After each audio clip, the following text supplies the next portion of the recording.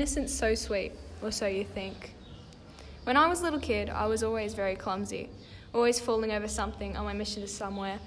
Injuries were an everyday occurrence. Thank God I learnt to find my feet as I got older. My name is Courtney, and this is my story about how I broke my arm. I wish I had some crazy story to tell you about how my arm broke when I was in Sweden fighting a dragon or saving someone's life, but no, my story is not that. It's not dramatic or impressive. No matter how much I wish I had a cool story, I don't. My brother, being 4 years older than me, was always roping me into playing with him, but my small stature always held me back, this being one of my primary examples. I was around 4 when it happened. My mum told me and my brother not to jump on her bed, but as always, like kids do, we decided to learn the hard way. So we waited until Mum went outside and pounced at the opportunity to do what she told us not to.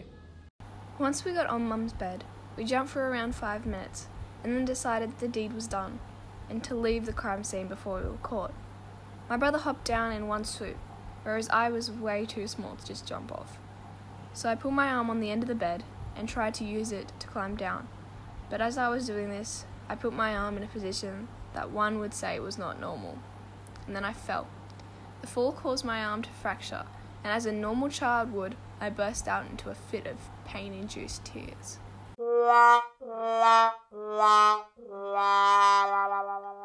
My brother's reaction was priceless. At first, he just looked at me and was super confused, and then he just ran away. Being so young, I thought he had just ditched his partner in crime and left me to take all the blame. But in no time, he returned with our mum. Let's just say, she was not surprised that it had happened. Her reaction was, "I told you not to jump on the bed." But the way she said it was the funniest part. The pure disappointment and "I told you so" attitude that resonated from that sentence still makes me laugh today.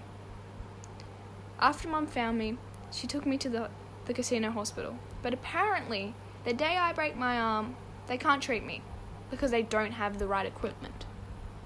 So then we had to drive to the Lismore base, where they said I had fractured my left arm.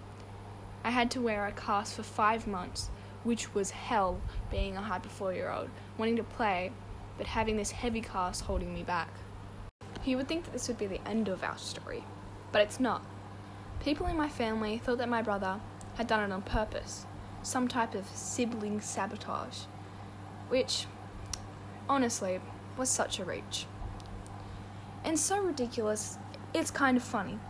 A certain family member blamed my brother for quote-unquote kicking me off the bed while we were fighting, which is so funny knowing that they weren't even there. So why blame a little boy for something he didn't do? Anyway, that was my story.